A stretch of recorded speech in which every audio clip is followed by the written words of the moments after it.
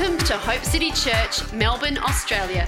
Stay tuned for another inspiring message by Pastor Andrew McGrath.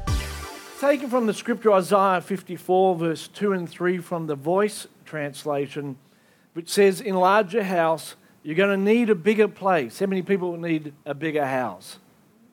You're going to need a bigger house. Don't underestimate the amount of room that you will need. So build, build, build.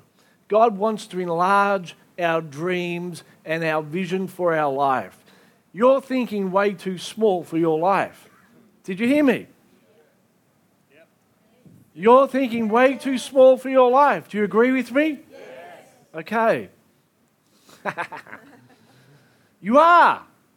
And so I have a theory that, so we're speaking about the 7 mountains this month. And you may not know this, but the majority of churches never ever discuss this concept or even know about it. So that tells me something about you. God must have set you apart for this message, to be in this place at such a time as this. He must think there's something incredibly special about you and your capacity. So I say to you, build, build, build. Enlarge, enlarge, enlarge. You will increase in every direction to fill the world, and your offspring will take over the nations, and your people will revitalize long abandoned towns. This word enlarge, the whole concept of this is to grow beyond, to increase your capacity, to break through, to expand, to go further, to occupy new territories, to go beyond what's ever been seen before. Just because it hasn't happened in the past doesn't mean it won't happen today. God wants to do bigger, newer things, greater things than we could ever imagine possible. I'm excited about living in this day and age, aren't you? Yeah. These are the greatest hours. And God's going to do exceedingly abundantly above all you could ask or think. So I want you to think about it this month. God is building a life of increase and influence in my neighbour. Yes, but also in me. He's doing that in me. He's building a life of increase and influence in me. Say with me, God. And now say it with passion, okay, and meaning. God is building a life of increase and influence in me. Do you believe it? Okay, now we're ready to go. I want you to turn your Bibles today to Joshua chapter 3. So have a look at this. This is a great message. I'm going to talk to you about the influential life in the 7 mountains. We have 4 messages. I'm going to unpack the first part. There's so much to deal with. Next week, I will talk about how to position yourself for a life of influence in the mountains. Then the following week, Dean will talk about the mountains and discovering your particular mountain. And the last week, I'm going to talk to you about faith to take mountains. I'm going to talk to you about how to deal with the enemy in the mountain, what his literal power is and what his power isn't, and how to exercise faith to take whole mountains for God. Amen? So we've got amazing 4 weeks of great messages. So I'm excited about this. This is my favorite topic. Been looking forward to April. April's a good month. So some of these things you may already know, some you may not, but we're just going to set the scene for this month and get a really good theology and understanding. So when we talk about the 7 mountains, we are all on the same page. At the end of the month, actually at the start of April, we're going to meet for an hour and we're going to pray. In May, did I say? We're going to meet and we're going to pray into the mountains. And we're going to declare the lordship of Jesus over every mountain. Yeah. Amen? Amen. Because that's his passion. He wants the mountains. Joshua 3:1. Joshua arose early in the morning, and they set out from Acacia Grove, and they came to the Jordan, he and all the children of Israel. And they lodged there before they crossed over. It's a scary time in the life of Joshua. It's a scary, happy time, because they're going to a place they've never been to before. There's a sense of anticipation that we're about to cross over into a new day that nobody's seen before. It's all new. And so it was after 3 days, the officers went through the camp and they commanded the people, saying, when you see the ark of the covenant of the Lord your God and the priests, the Levites bearing it, you will set out from your place and you will go after the ark. Isn't it good to know that God's already gone before us? Yeah? That's a cue for you to say yes. It's good to know that God goes before us. When we walk into our destiny, God is already there. He's the Alpha and the Omega, the beginning and the end. He's got yesterday and today and tomorrow covered. And so when we walk into this journey of the 7 mountains, we're not going where God hasn't already been. He's already been there and done the job. So when you read this story about going into the promised land, God had already defeated the enemy in the promised land, and he was calling the children to come in and possess what he had already won for them. Did you hear that? It's a done deal, the whole 7 mountain thing. It's not, I wonder whether it happens or not. God said, it's done. The kingdoms of this world will become the kingdoms of God. His mountain will be supreme over all mountains. He will rule over all the nations. And the kingdom of God will have a valid expression in every sector of society. I know the enemy thinks he's got it, but he's a thief. He doesn't own it. Let me tell you something about week 4. The enemy is a liar and a thief. He doesn't own anything in this world. He may be the God of this world, the world system, but he's not the God of the earth. The earth is the Lord's. He's created it. Everything that we see, all the resources, everything belongs to the Lord. And he wants it back. He wants it back. So he said, there will be a space between you and the ark, about 2,000 cubits. How many? So there's a little clue. There are lots of clues in the Bible. The Jews or the rabbis say there are 4 levels of revelation in all of Scripture, beginning from the most immediate, basic, obvious, historical level down to the mystical level. So when you read the Bible, there was literally 2,000 cubits between the ark and the people. But there's a hidden story here. God is saying that there's 2,000 cubits between something that has happened and something that will happen. And I believe he's pointing to a picture that 2,000 years after Christ, who is the ark, who is the presence of God, after that, around about 2,000 years, we will see a crossing over of the church into a promised land. It's called the third day in Bible teaching. It's all through the Bible. In hidden mysteries, there is this revelation that around about this time, in this day and age, God is about to cross over with his people to inherit the promises of God. Aren't you excited about that? All of creation is longing for the revelation of the sons and daughters of God. They're groaning for the kingdom of God to be fully established. He says 2,000 cubits. I'm excited about that. Do not come near it because you've never been this way before. That's an interesting thing, isn't it?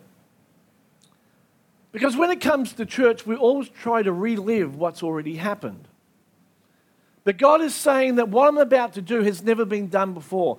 And as I study what people think God is saying, what people think God is doing, they always want to relive and rehash what God has done. So when we talk about the move of God in our nation now, isn't it interesting that people always want to regurgitate the methods of yesterday? I don't want to be mean, but it just astounds me that we keep playing the same old tune.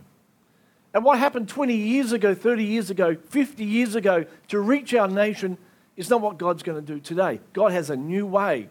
See, what we thought was the be-all and end-all, which was revival and soul saved, was just the beginning. God has a dream for his government over all society. And I want to say today, I want to venture to say that crusades and all these things which are great are not going to cut it when it comes to the government of God in all of society. One-off events will no longer cut it. What God is wanting is the body of Christ, the priesthood of all believers, to go into their mountains and influence them and bring the kingdom of God to our city. That's a cue for you to say a big amen. So to go where God wants us to go, we're going to have to embrace new ideas, new ways of thinking. No longer will it be enough to come to church and hear a nice little cute sermon and go home and have a cup of tea and go through your day and then come back again next week. God is reframing the church to think. Remember, I've taught you about the 3 levels, Abraham, Isaac, and Jacob, about salvation, sonship, and then spiritual dominion. And a lot of Christians want to stay at the baby stage. John puts it like this: children, sons, and fathers. And so in the past, we've played around the realms of being saved, and just that's enough. And then some people have progressed to sonship, and they began to discover about their identity as much loved, and they allow God to transform them. But then there's another stage where we embrace spiritual dominion on earth. Ask, seek, and knock. We ask for salvation, it's easy. We seek for a new identity. We wrestle with that. It's a little bit harder. But then there will be I was going to say remnant, but I don't like that word. There will be a people that will wrestle for the government of God to invade all society. They will come against strongholds in areas where the enemy says, you can't take that. He'll defy you.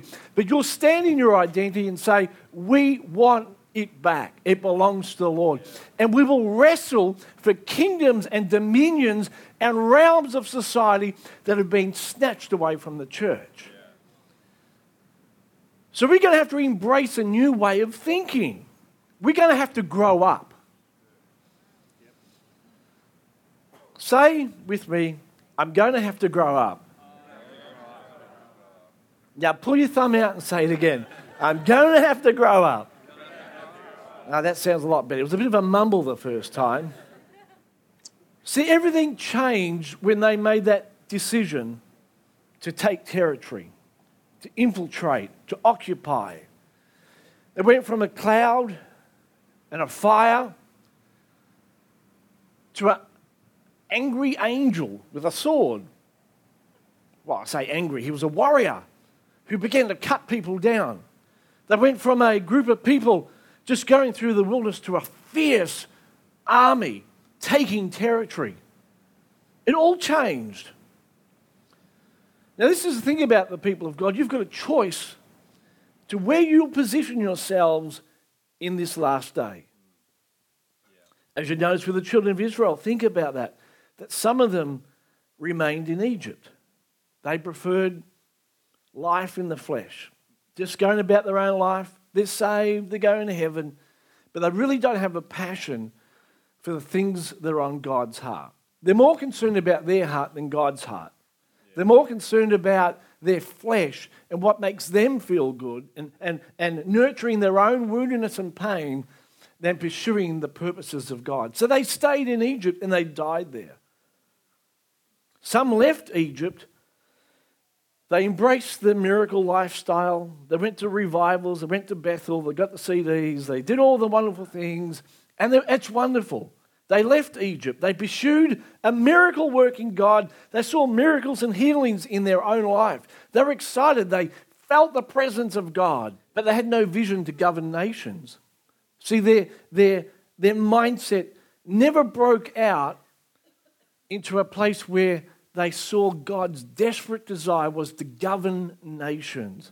Not just a Holy Ghost revival meeting in church. And I love them. But God had something else in mind. And I don't know about you, but I love the encounter times. But I walk away saying, thank you, God. But I know there is much more. There is so much more. Turn with me to Luke 8. Because I'll show you this. It's here in the scripture.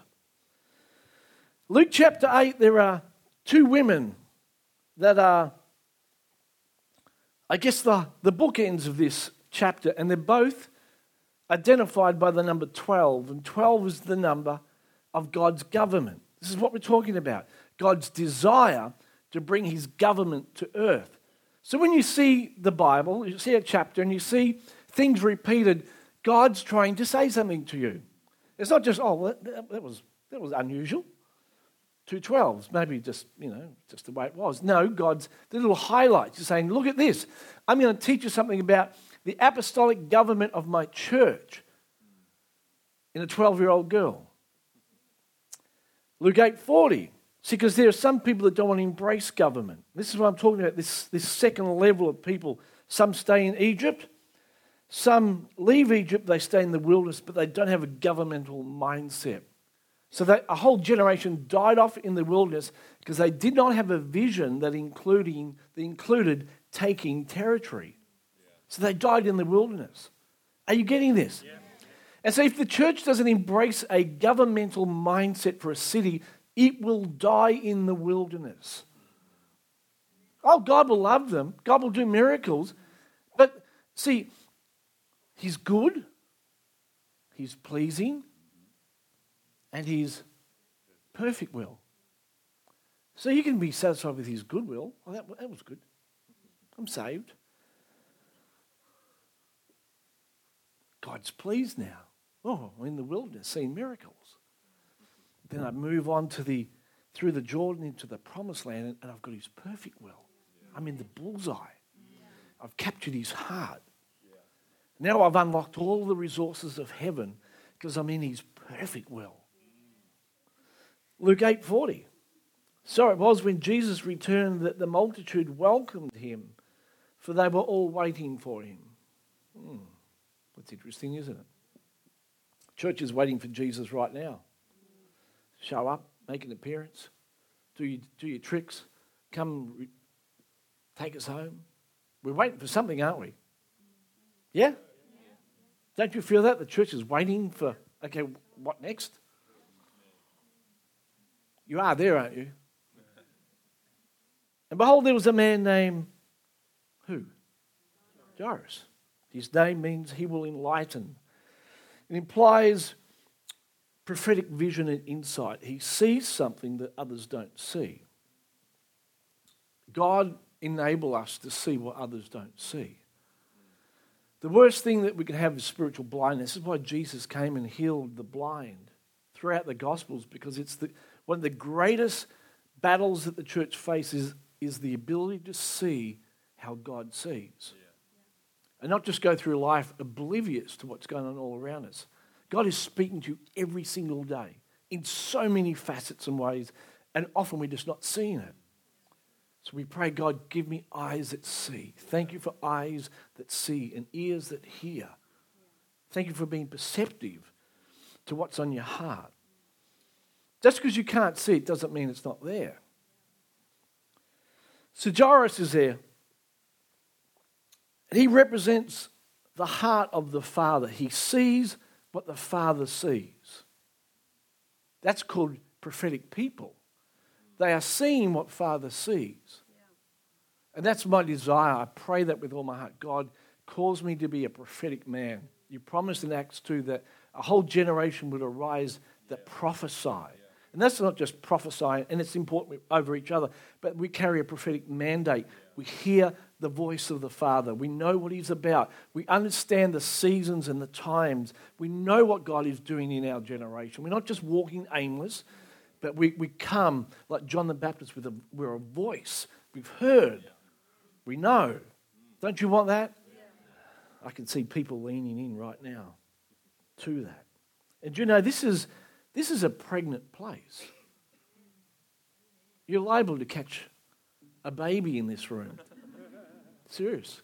You're liable to capture something from the Holy Ghost, and when you leave this place, you begin to see what you've never seen before. Things will come alive inside you. That's why I don't miss church, because things come alive.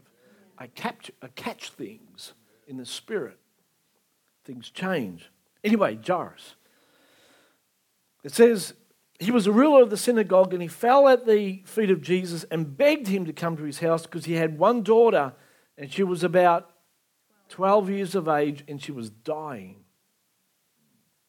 He represents the Father's heart, and he has a sick bride that has not reached maturity. Amazing, isn't it? And he sees this child who's a picture of the bride of Christ. It has a governmental calling on it, but it's dying. And he's waiting for Jesus, and he says, Jesus, you need to heal this bride. And I pray that God raises up men and women that don't despise the church, but pray for the church and say, God, this is your bride. This generation has a governmental call upon it. and it's dying. It doesn't realize it. It's not bearing fruit. Do you ever wonder why? And I've read this story so many times and not got it. And that shouldn't surprise you because sometimes it takes time. But about the Pharisees that come to Jesus and they spin this story. And say, there was a woman, Jesus, who had a husband. And she never had a baby to the husband and he died. And so she married his brother. And they hung out together. But she never had a baby to him and he died. Now you think, don't marry that woman. But yet the whole 7 brothers marry her and none of them are able to give her a child. She's never given birth to any child to any one of the 7 brothers. What could God be saying to us? That the church has not been able to birth anything really of substance in any of the 7 mountains. And it gets to the end of the age and the cry goes out, what have you given birth to? So Jesus takes Peter, James and John into this story to raise up the girl. I think it's on verse 51 to 55. And Jesus says to the crowd, this girl is asleep, but the people think she's dead. And here's the thing, is that you and I have to, the first thing that we have to do is to come into agreement with Jesus about what he's saying over his church.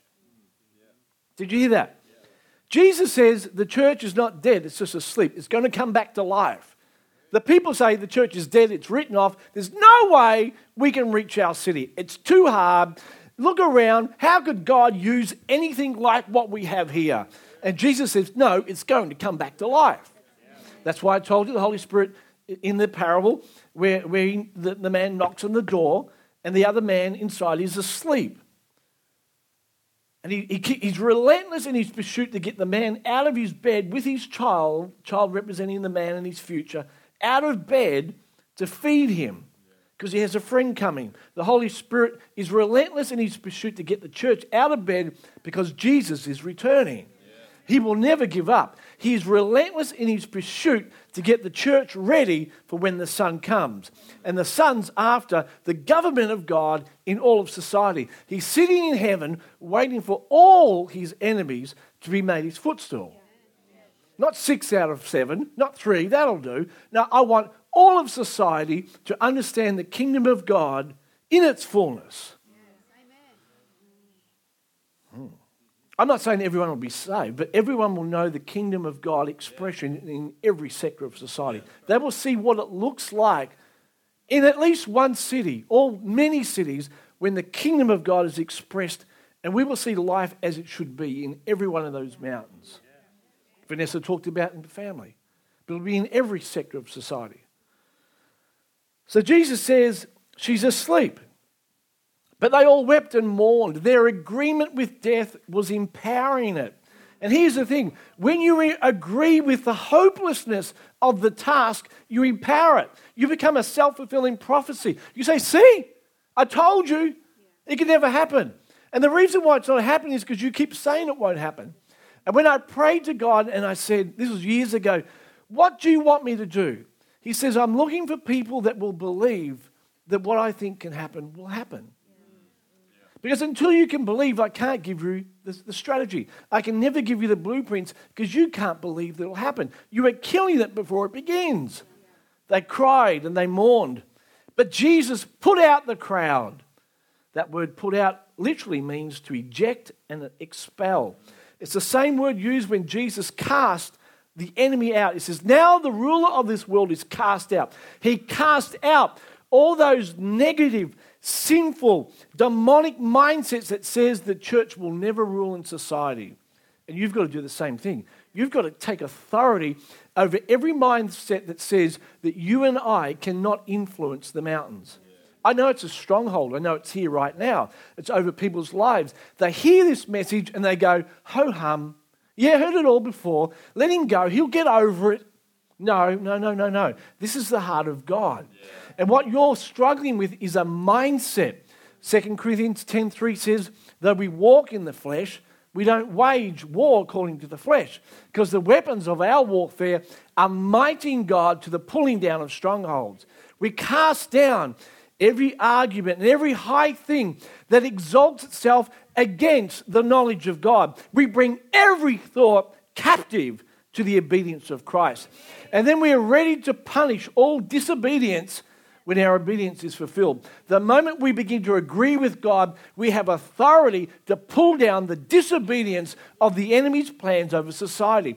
Ours is a battle that is fought here. It's mindsets, it's strongholds. It's the enemy saying relentlessly for generations, you will not take this city. And so you are birthed into that stronghold.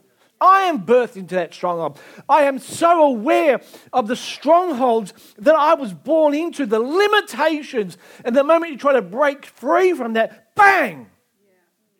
But I can do all things through Christ who strengthens me. I have a spirit of an overcomer within me. And Joshua, even though all the generations before him had given up, he had Caleb who said, give me my mountain. And Joshua said, that's enough. There's two of us. You only need one other person to come into agreement. And they took the promised land. We want to welcome all those watching from Facebook and live stream all around the world today. You are loved. And this message of the kingdom of the seven mountains is for you today in every country.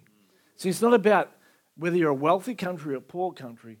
It's about whether Jesus is Lord. That's the issue. He can rule and reign in every country, in the Philippines, in Malaysia, amen? In South Africa at the moment, everywhere, Jesus is Lord. He's not intimidated by the size of the problem. So Jesus grabbed Peter, James, and John, the mother and the father, him and a baby. That makes 7. Interesting, isn't it? And they began to wage war. It's interesting that he takes Peter, James, and John. Peter is a picture of revelation and boldness. John is a picture of intimacy. James is a picture of martyrdom.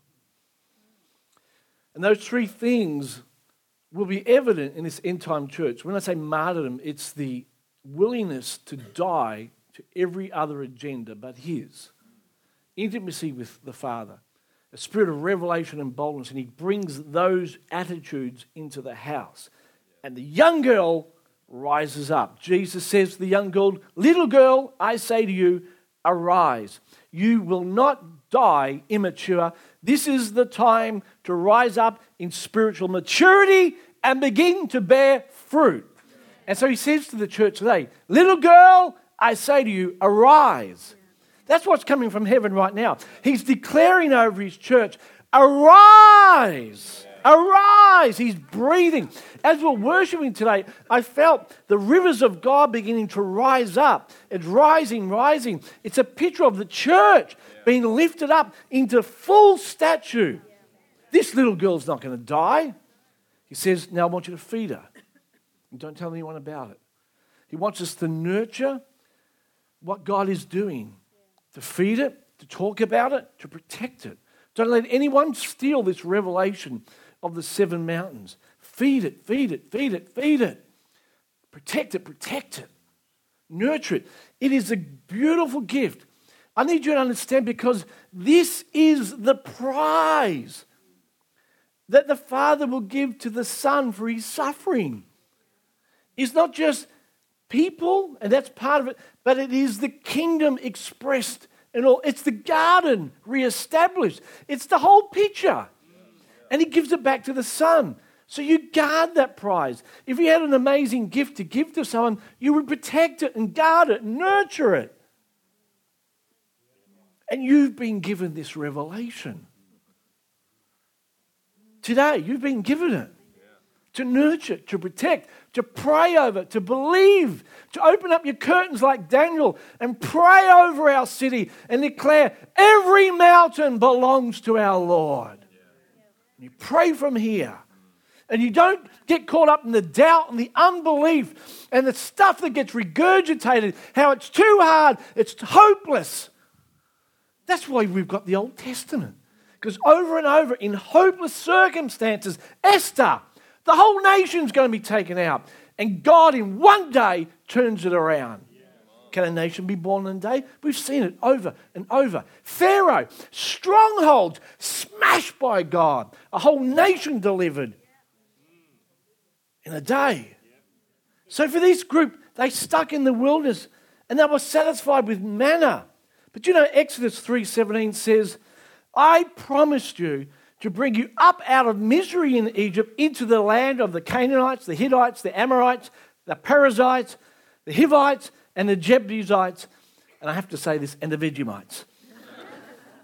8 nations.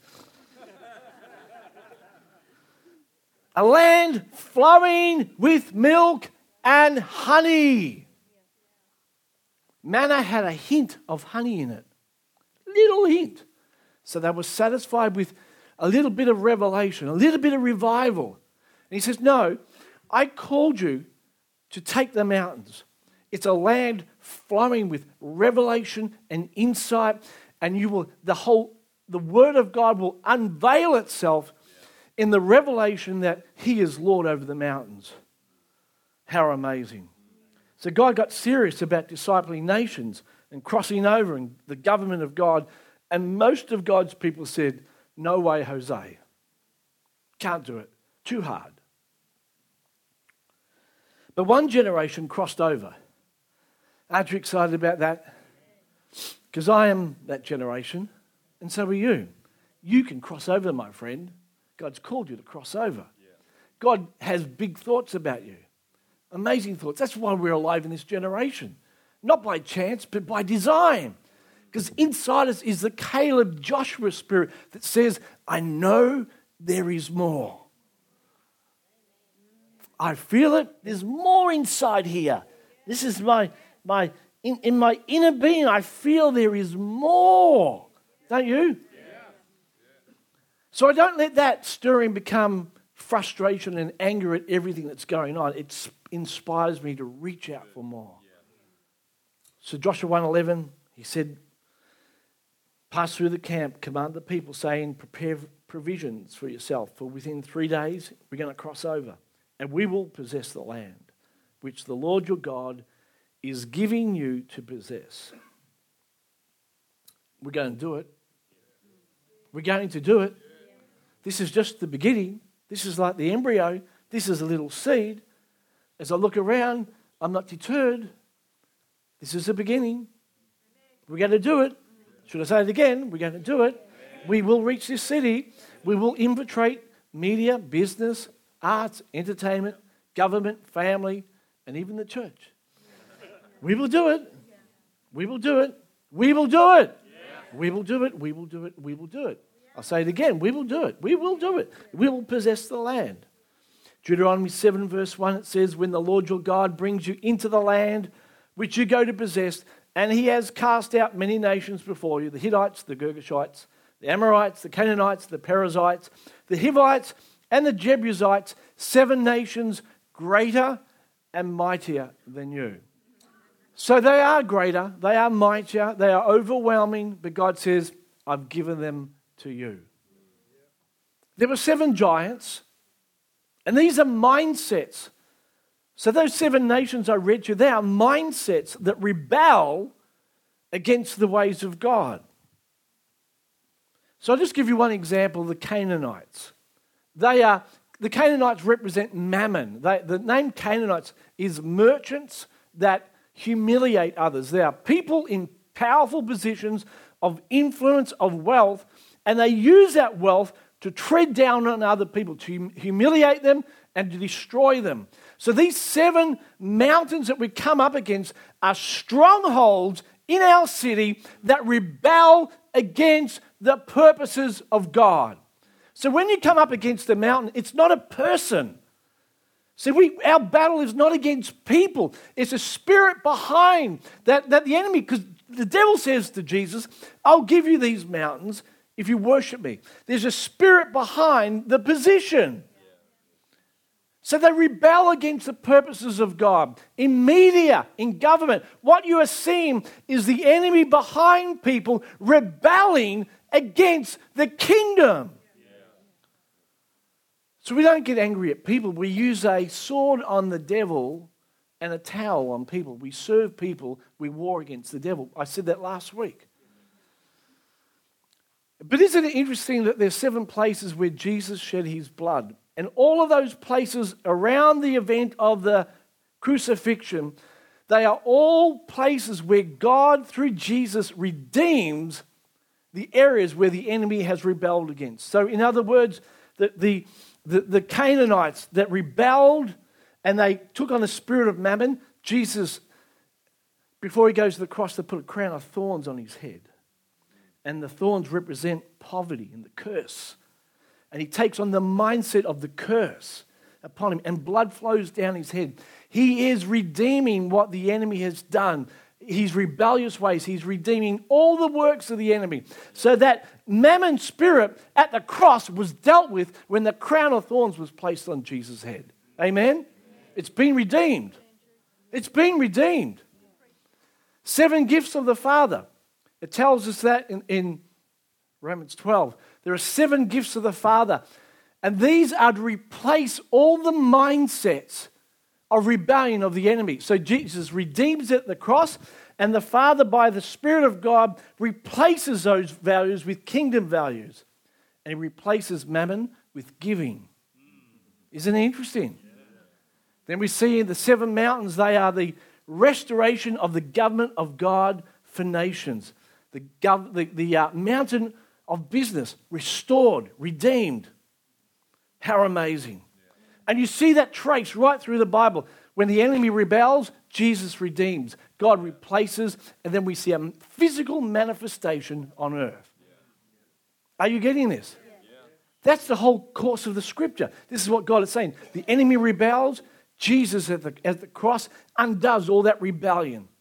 And the Father replaces that now with kingdom mindsets. You need to understand this, because when you go into your mountain, you're coming up against rebellious strongholds. And you go in the authority of the cross that says at the cross, all those rebellious mindsets were dealt a fatal blow. I have authority because of the blood of Jesus. I'm not intimidated by those rebellious thoughts. I come in my authority and I replace rebellious thoughts with the mindset of the kingdom. That's what David was talking about today. Giving more than what is required. What does that simple act of obedience undoes the work of the enemy. And when we begin to over and over and over again, seeds of restoration of the government of God begin to grow in our city. Can you see this? Isaiah 2 verse 2. It will come to pass in the last days that the mountain of the Lord's house will be established on the top of the mountains. It will be exalted above the hills, and nations will flow to it. What's Isaiah saying? The government of God will be established, and the nations will flow.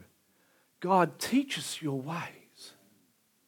I don't know how it works, but I'm beginning to see that when you give more than what you should, when you sow into someone else's life, it flows back, pressed down, shaking together. Teach me about the kingdom, about the principles of the king and the kingdom. This is what he's saying. It will come to pass. Does that mean it will happen? Yeah? In the last days, 2,000 cubics, that the mountain of the Lord's house shall be established. It will be done. On top, not underneath, on top of all the other mountains.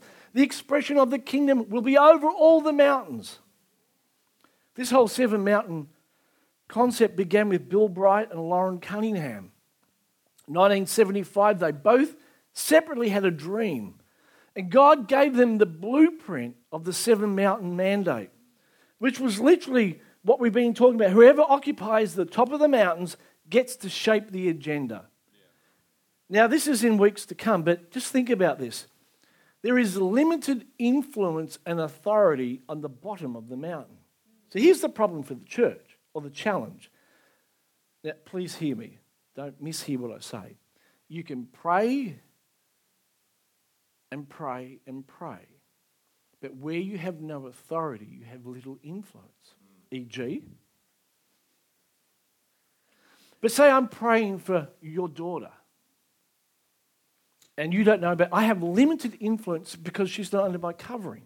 True? Who has the covering? You do. God is the head of Christ. Christ is the head of man. Man is the head of... So there's a line of authority. And the enemy knows that. God knows that. God functions in authority. So if you invite me into your family and say, please pray for Maddie, she needs a miracle, then I've got authority to step in there because he's asked me into his realm of authority. And if you pray for Maddie, you have authority. Without his authority, I have limited authority. So when it comes to the mountains, God wants to position us in those places of authority alongside or instead of where we have the authority. We can pray for government, and we should. The Bible says pray for those in places of authority. But the Old Testament model is God raises up men and women to sit alongside. So what are we praying for? We're not just praying for them, but we're praying that God changes their hearts so they are men and women of kingdom values, or he puts people beside them that have kingdom values. Does that make sense? Because without that, our prayers are ineffective because we're trying to change it. We don't have the authority. They have the authority because they're on top of the mountain. So you can pray all you like. They just need to make a decision, and it undoes all your prayer. So whoever occupies the top of the mountains shapes the agenda. So we pray, let your kingdom come on earth as it is in heaven. Shape the tops of the mountain that set the stage for all of culture. So we're quickly going to go through the mountains. I had so much more, but it's another day. Next screen. Do you see that there? There are 7 mountains. Many of you know this. The mountain of religion. We pray over that the church, which is the ecclesia, the governing body, will have great influence in every other sphere. This is where the people of God are nourished and nurtured and trained for battle. This is not the only mountain, but it's pivotal because out of here comes the mind of God for society. Family, in any function in society, the family is the building block of all community. God raises up mothers and fathers to bring order to the chaos that the enemy has created in families. There are kingdom principles of how a father and a mother work together and function together, how they raise up children to be successful, how they train them so they are a blessing and not a curse to society. So they are problem solvers and not problems. So we have a mandate from God to bring his kingdom to the mountain of family. Amen? Yes? Come on. This is important because if we don't do that, the next generation will be out of control. So we say, bring your kingdom, Lord. Education. We pray that there's an introduction again of biblical values to all of society, including education. We pray for Christian schools that they won't be just schools that churn out kids with good ATAR scores, but they churn out children full of the Holy Ghost with kingdom values, with dominion mandates, with kingdom understanding that take the whole city. Amen? Amen. Government. This false idea that the church and the state have to be separate. Well, there's a part of that the church should not be controlling government per se. But that doesn't mean that the kingdom of God should not infiltrate all sectors of government. And so we pray over government because the Bible teaches us that as the leaders or the kings are of a nation, so goes the nation. So we ask God, let your kingdom come. Are you still with me? Yeah. Media, radio, TV, newspapers, internet news, blog sites become a source of hope and courage and truth. Not of lies, not of doubt, not of stirring up trouble, but sources of truth and hope. And God's going to raise up people, and I speak by the Spirit of God, even in this place, that will infiltrate media again. We've run away from it because it was too hard, too scary. But God's going to birth fresh passion. I was just Channel 7 last week, at the studio, and it's amazing how dark that place is. And we say, God, rather than run from it, raise up Daniels that know how to operate in dark places. Amen? With wisdom, purity, and understanding. Arts and entertainment, music, filmmaking, performing arts, sport, all that which drives the taste of culture and the values and the standards, they will come alive with the kingdom. One of my greatest joys was going with Sue when her gown was in Gown of the Year. To see her gown come down the aisle in a dark place. And I said, thank you, God. Thank you that all of the arts and the creative places are being redeemed by your church again. The fullness of your expression in every sector of society, in fashion, in entertainment, every area, God's desire is to be seen in those things. You say, well, what does it matter? It matters to Him. It matters to Him. Did you hear me? Yeah. It matters to Him. It matters to Him. Business, the ability to create wealth, enterprise, is a God-given gift. And the markets are prone to corruption. And in response, the church will raise up men and women called into the marketplace with the ability to create wealth to both enjoy for themselves, because that's okay, and to redistribute. Yeah. It will happen. God is raising up, even in this place, men and women of great wealth and great understanding to both enjoy the wealth and to distribute it to places of need. As I finish today, I find it astounding that the very first person to meet Jesus when He rose from the grave was Mary Magdalene. And again, maybe it's just coincidence, but I know God to be more than that. He's the master of putting things in place. She's the woman. In Mark 16:9, it says, Jesus on the first day of the week appeared first to Mary Magdalene, out of whom He had cast 7 demons. She went and told those who were with Him as they mourned and wept. And when they heard He was alive and being seen by her, they did not believe. I think the reason He came to Mary, besides the fact that He loved her so much, was a picture to us that the very first thing on the mind of Jesus, the moment He was raised from the dead, was He wanted His mountains back.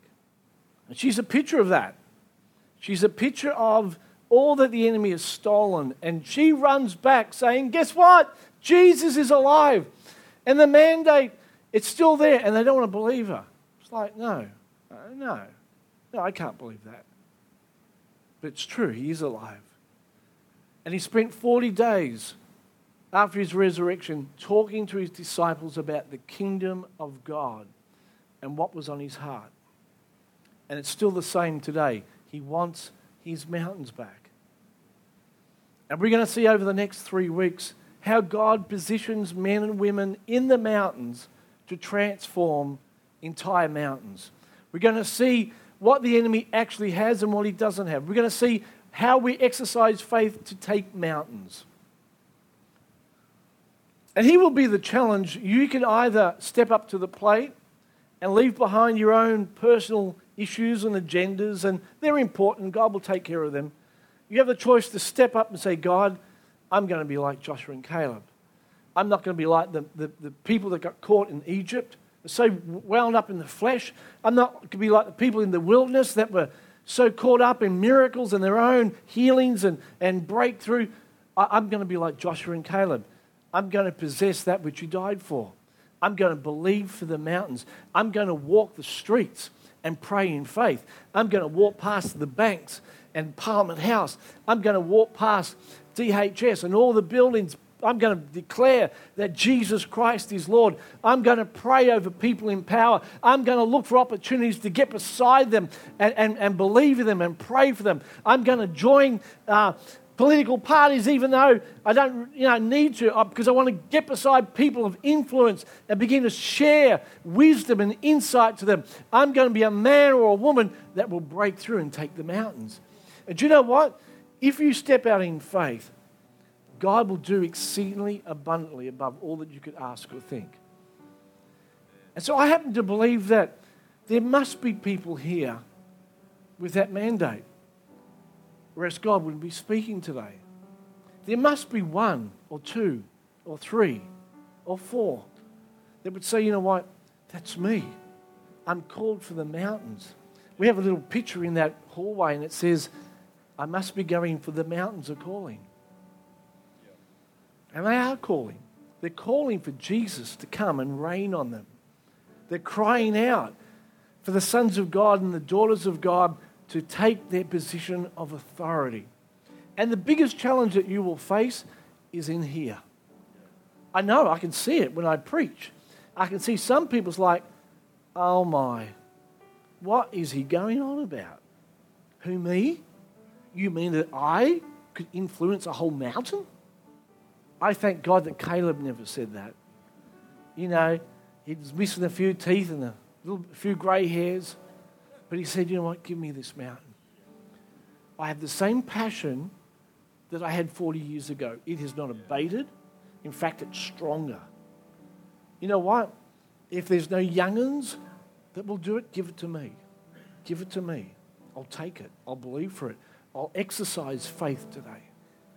So I say to you today, as you leave this place, what can you do after a message like this? What do you literally do? Do you just write in your notes, shut it? Well, that was that week 1, week 2 coming up. What do you do? Well, the first thing that you do is you begin to pray and say, God, like that young girl in the room, I choose to believe, like you, that this girl will rise again, that you've called a people to take the mountains. I believe that you've called me, that your dreams are not dead inside me, they are alive. They look like they're asleep, but they're coming alive again.